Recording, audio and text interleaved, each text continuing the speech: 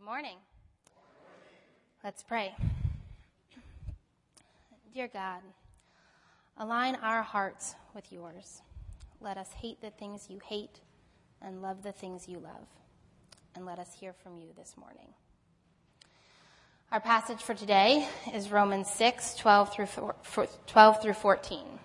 Therefore, do not let sin reign in your mortal body so that you obey its evil desires. Do not offer any part of yourself to sin as an instrument of wickedness, but rather offer yourselves to God as those who have been brought from death to life, and offer every part of yourself to him as an instrument of righteousness. For sin shall no longer be your master, because you are not under the law, but under grace. Once upon a time, when I was a new baby lawyer, we had a client who wanted to be a registered widget sales agent. And so our client was a company, not an actual, it's not really a registered widget, we're just simplifying the example. Our client was a company, not an actual human. And so my boss said, Darcy, go look at the Registered Widget Sales Act of Maryland and make sure that a company is allowed to be a registered widget sales agent. And so I trotted off to my office and I pulled up the statute, and it said any person may be a registered widget sales agent if such person completes the following 3 steps. And so 45 seconds later, I was back in my boss's office with the bad news. To be a registered widget sales agent in Maryland, you have to be a person. And my boss responded, yes, but go find out what person means. Now, luckily, I was too new on the job to act huffy, but on that walk back to my office, I felt pretty indignant. We all know what person means. Person means person. But I pulled up the statute, and sure enough, right at the beginning, there was a long section labeled definitions. And in that section, under P, I found person, when used herein, refers to any individual, corporation, limited liability company, etc., etc., etc. I'm pretty sure a pack of wild dogs could have counted as a person for purposes of the Registered Widget Sales Act of Maryland. Definitions are tricky little buggers because we have this tendency to sort of walk around with a rough sense of what a lot of words kind of mean-ish. But when that sense is off, we can end up in the really wrong place. N.T. Wright describes it this way. He says that certain terms or phrases, particularly when we're talking about theology, are like suitcases, into which we pack a whole lot of ideas or a complex group of ideas. And when we use that term or phrase, we're picking up the suitcase and we're saying, all the ideas that I have packed in here, that's what I'm talking about. I don't have time to explain all these ideas to you, but that's what I'm talking about. Right? So if I tell you, I think the Bible is infallible, that's shorthand for a whole set of ideas about history and authorship and inspiration and the development of canon, and I can't re-explain it every time I want to reference infallibility, so I just use this word, infallibility. But what N.T. Wright points out is that the problem with these suitcases is that we carry them around for a really long time. And sometimes we get kind of fuzzy on the details of what's actually inside. If you carry a purse or a briefcase or a diaper bag, you are familiar with this. You throw something in without thinking or because it makes sense for a particular day or occasion, and then eventually you reach in and you find that you are carrying around swim diapers every day and it is February, hypothetically. So Wright says that it's important every once in a while to unzip our suitcases and shake out the contents. Make sure nothing's gone musty, been crumpled beyond recognition, been thrown in by accident, or fallen out. So that's what we are going to do a little bit of today. I brought this prop. It is sin. It is also a suitcase. Bear with me. Now, to be honest, I'm mostly going to be talking to myself this morning. This is not something that I figured out. This is not something that I've been mindful enough of in my own life. And as we talk today, most of my examples are going to be from my own lack of mindfulness, from the stuff that trips me up the most. I want to be clear at the outset that sin is something that we are each going to be doing battle with until our last breath. Sinfulness is not reserved for the big stuff, murderers and swindlers and puppy kickers. What I'm saying this morning is not meant to contradict what you've heard from this pulpit about how important it is to realize that you are a fallen person who is born captive to sin. But I think for a lot of us in the evangelical community, the problem isn't that this suitcase, the things we define as sin, what we have wrapped up in our idea of sin, the problem isn't that this is too empty. The problem is that it's too full. And as a result, we don't take it seriously. Our passage today says that we need to orient ourselves in direct opposition to sin. The Message translates verse 12 in part as, sin does not get a vote in your life. Don't give it the time of day. When I first read these verses in preparation for today, my reaction was, I have to talk about breaking free from the reign of sin?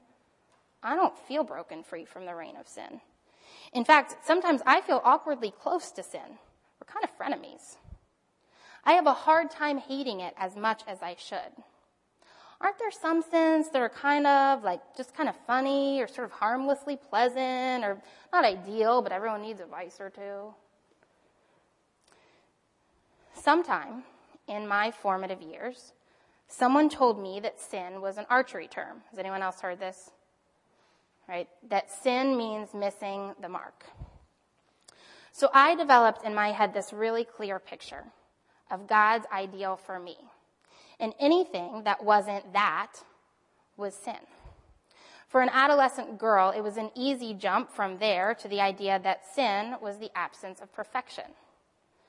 Forgetting my homework kind of felt like a sin. And missing a friend's birthday kind of felt like a sin. Hitting the snooze button felt like a sin. Messy handwriting felt like a sin.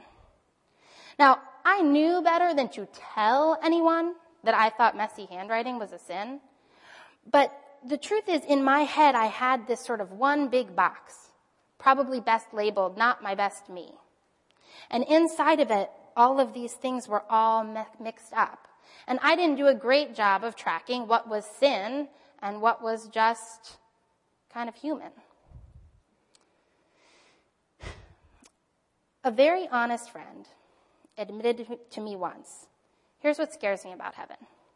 If everything about me that is sinful, everything that is my fallen nature is stripped away, won't my whole personality be gone? Will I even recognize myself?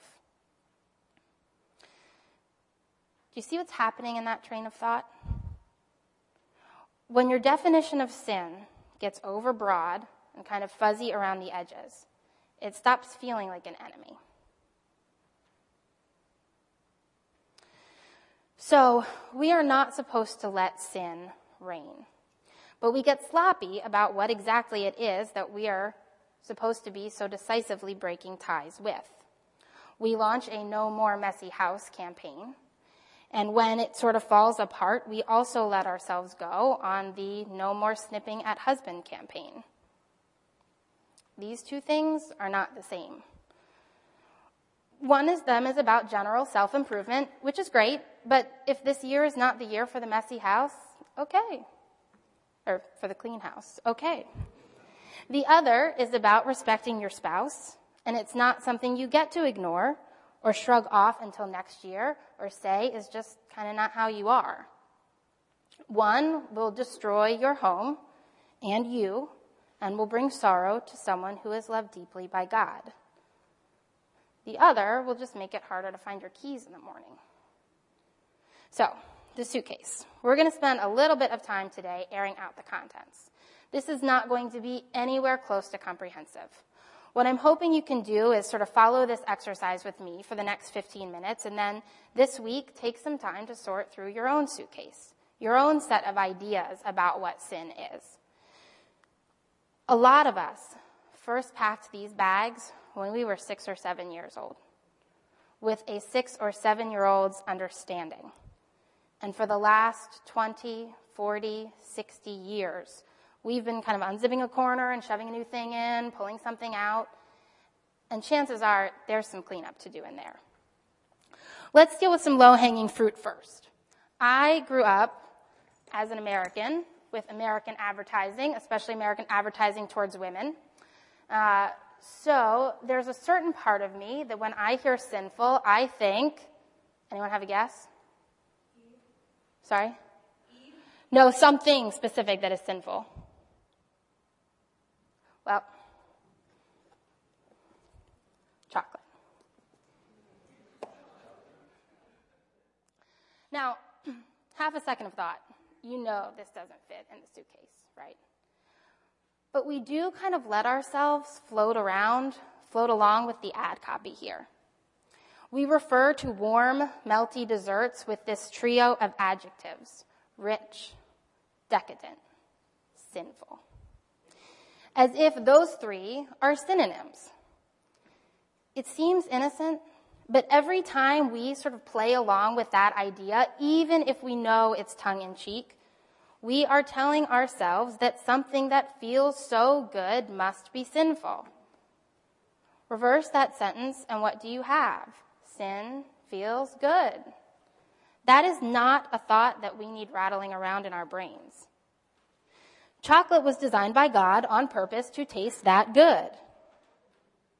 Now, context, moderation, stewardship of your body. I'm not saying a fifth cookie is always a good idea, but please, let's be mindful of the ways that we let this sort of advertising, this sort of cultural touch point, inform our understanding of sin.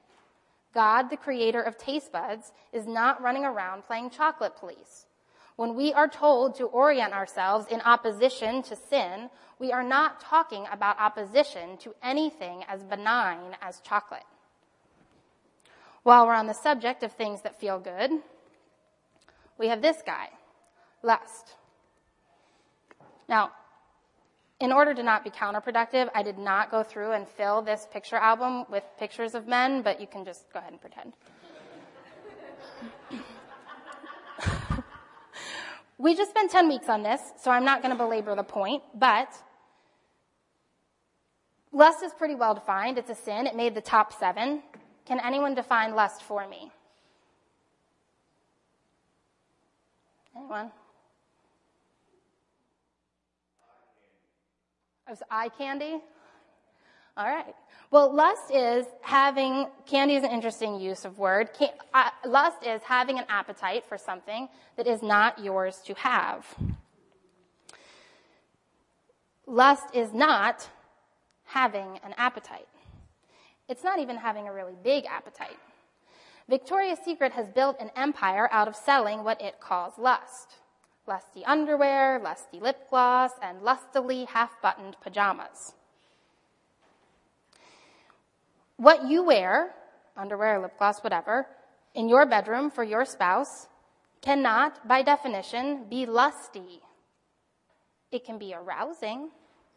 Is arousal a sin? No.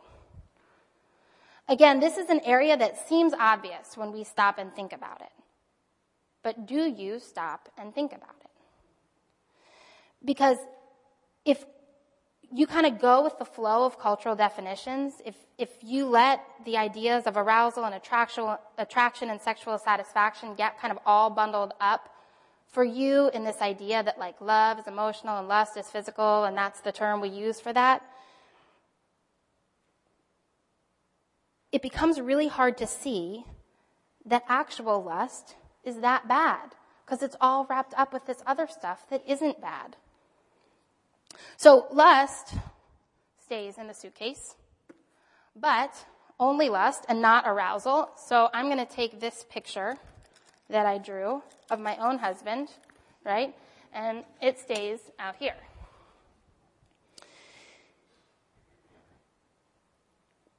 One footnote on lust before we move on. Lust often feels like a guy's thing, right? Like if we think about lust, this album should be filled with pictures of men in their underwear. I don't really care about seeing strange men in their underwear. That's not something that's hard for me to stay away from. But I still need to keep watch over lust. Lust isn't just about eye candy. It's not just about coveting physical attributes that are not yours to have. Lust is about developing or cultivating an appetite for anything that isn't yours to have. If you find yourself ruminating on how supportive or generous or something someone else's spouse is, and letting your mind play through what it would be like if you had a spouse like that, how good that would feel for you, what you are dealing with is a lust issue. Okay, so lust is in the suitcase, arousal, chocolate, both out. That brings us to jealousy. Now, for this one, I have my BlackBerry because the Facebook app is on it. A few months ago, I realized that one of my stock responses to other people's posts on Facebook was, "I'm jealous." I was declaring myself jealous of other people's concert tickets and dinner plate photos and baby milestones. A friend posted a picture of himself on the beach. I saw the picture. I thought, "Oh, looks like fun. I love the beach." And I posted, "I'm jealous." And then I thought, "Oh, am I jealous? Because that's probably bad, huh?" Well, no. I wasn't bitter about my own circumstances. I didn't have any ill wishes towards my friend. I was genuinely happy that he was having fun at the beach. I had gotten into this habit of using "I'm jealous" as a synonym for "I'm happy for you," or "that is a good thing that happened to you." And again, this kind of sloppy language matters. It matters how we throw around words like this, because when I start thinking of jealousy as that thing I feel when anyone mentions their exciting plans or their achievements, it's harder to recognize the danger of my actual jealousy. And I have actual jealousy. Sometimes I hear that an old acquaintance got an awesome new job or wrote a book or started a company, and my reaction is, "She's not even that smart. That should have been me." I do that, and that's not harmless. Jealousy, resentment against someone else's joy, and bitterness about my own situation, that's a sin. It destroys. We need to not give it the time of day. Now, so jealousy goes in the suitcase, but this is something we need to polish this off, right? Remember exactly what's in it. Let's not muddy the waters by using sin words as cutesy compliments. Recognizing that someone else's plans sound like fun does not belong in this set of ideas. Find a new word for that. Last one. Making messes. Has anyone here read Anne Rice's novel, The Road to Cana? Yeah? Do you want what basic plot was about?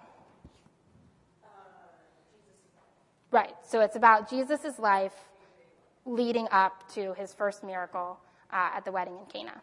It's a novel, but it's sort of faithfully told in an effort to portray Jesus' character and sort of get the Christology right. And in this novel, there's a pivotal scene, it kind of gets the plot going, where Jesus is trying to be helpful and show compassion towards a young woman, and in so doing, he reaches out and he touches her veil. And that action basically ruins her life. Because her father sees her being touched by a man, and he declares her impure. Now, the dad is a jerk. He overreacts. That's made clear. But in the conversations that Jesus has with his family afterwards, as they try to minimize the damage, it's a good book, guys. You really should read it. It is clear that Jesus did mess up. He really probably shouldn't have touched her veil. He wasn't thinking. There was no malice no ill intent, but the way the novel describes Jesus sort of reacting to this chain of events reminded me of my own moments lying in bed after I'd done something really dumb, thinking, what was I thinking? How could I have not realized what was going to happen from that? I had such a hard time with this story. Now, again, it's a novel. This is not an actual story from Jesus' life, but I had heard from multiple people that I really respected that this book was a great picture of Jesus' character, and here was Jesus sinning. I could not wrap my head around the fact that Jesus could have caused such a mess. So I had to bring Jason Poling in to talk me through it, and he reminded me that sinlessness does not mean failure to take any action that might result in negative results for any other person. He described it this way. Was Jesus sinless? Yes. Does that mean that when he walked, he did so without crushing blades of grass under his feet and damaging God's creation? No. Humans, including Jesus, can do things in an effort to advance the kingdom of God or just in an effort to eat lunch that end up having consequences for others. That doesn't mean that the action was necessarily a sin. There are moments in my life when I have said the complete wrong thing. There are times when I have gone about my daily business oblivious to the mess I was creating.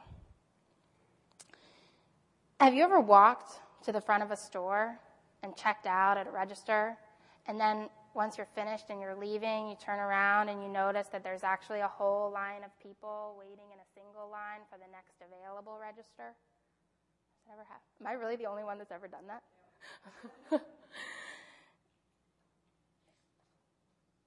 That's not going to win you many friends. I recommend you pay closer attention, but it's not a sin. I personally have a long history of sticking my foot in my mouth. It is long and painful. Now, I can sort of sift through those incidences and find some trends or groupings that have common causes, and it's my job to fix those common causes, right? So, I have more than once caused pain to someone struggling with infertility by asking them questions about, so when are you going to have a baby? What are you thinking about that? And sort of pushing through like they're trying to change the subject. Solution to that is, Darcy Bissett, stop asking people nosy questions. For me, that's a clear directive. It's part of taming my tongue, and ignoring that is a sin. We do need to do the work of sort of sifting through these messes that we've made and finding what sins are maybe lurking in that category, what we can fix.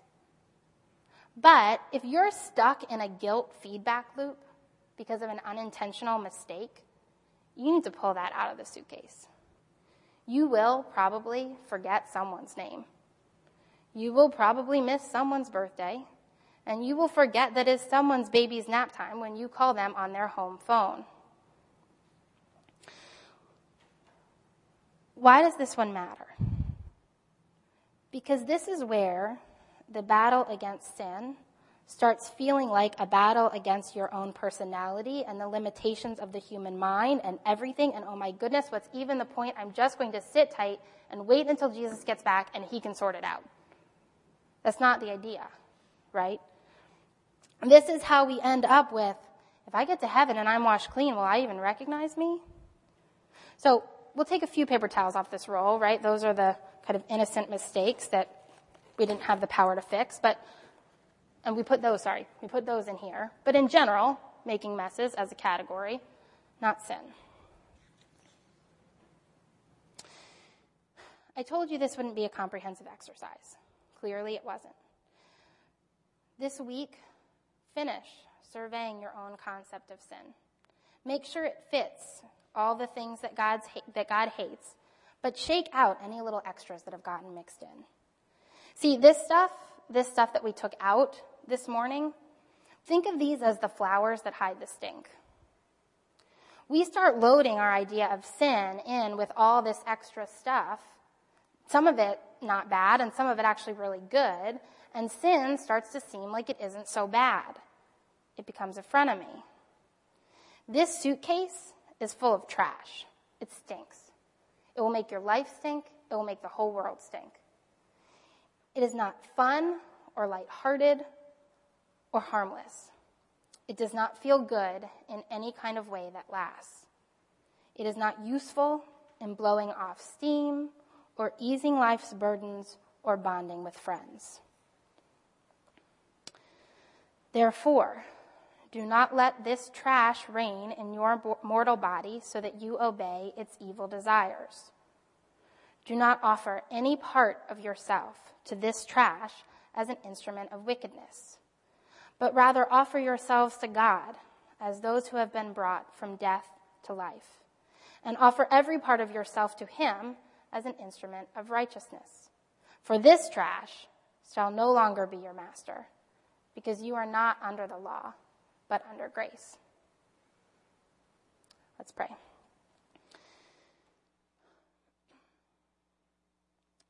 Dear God, we thank you that you did come to rescue us from the dominion of sin. We thank you that you have already given us victory. Pray that you would give us the strength this week to do battle with the sin in our lives that we must do battle with.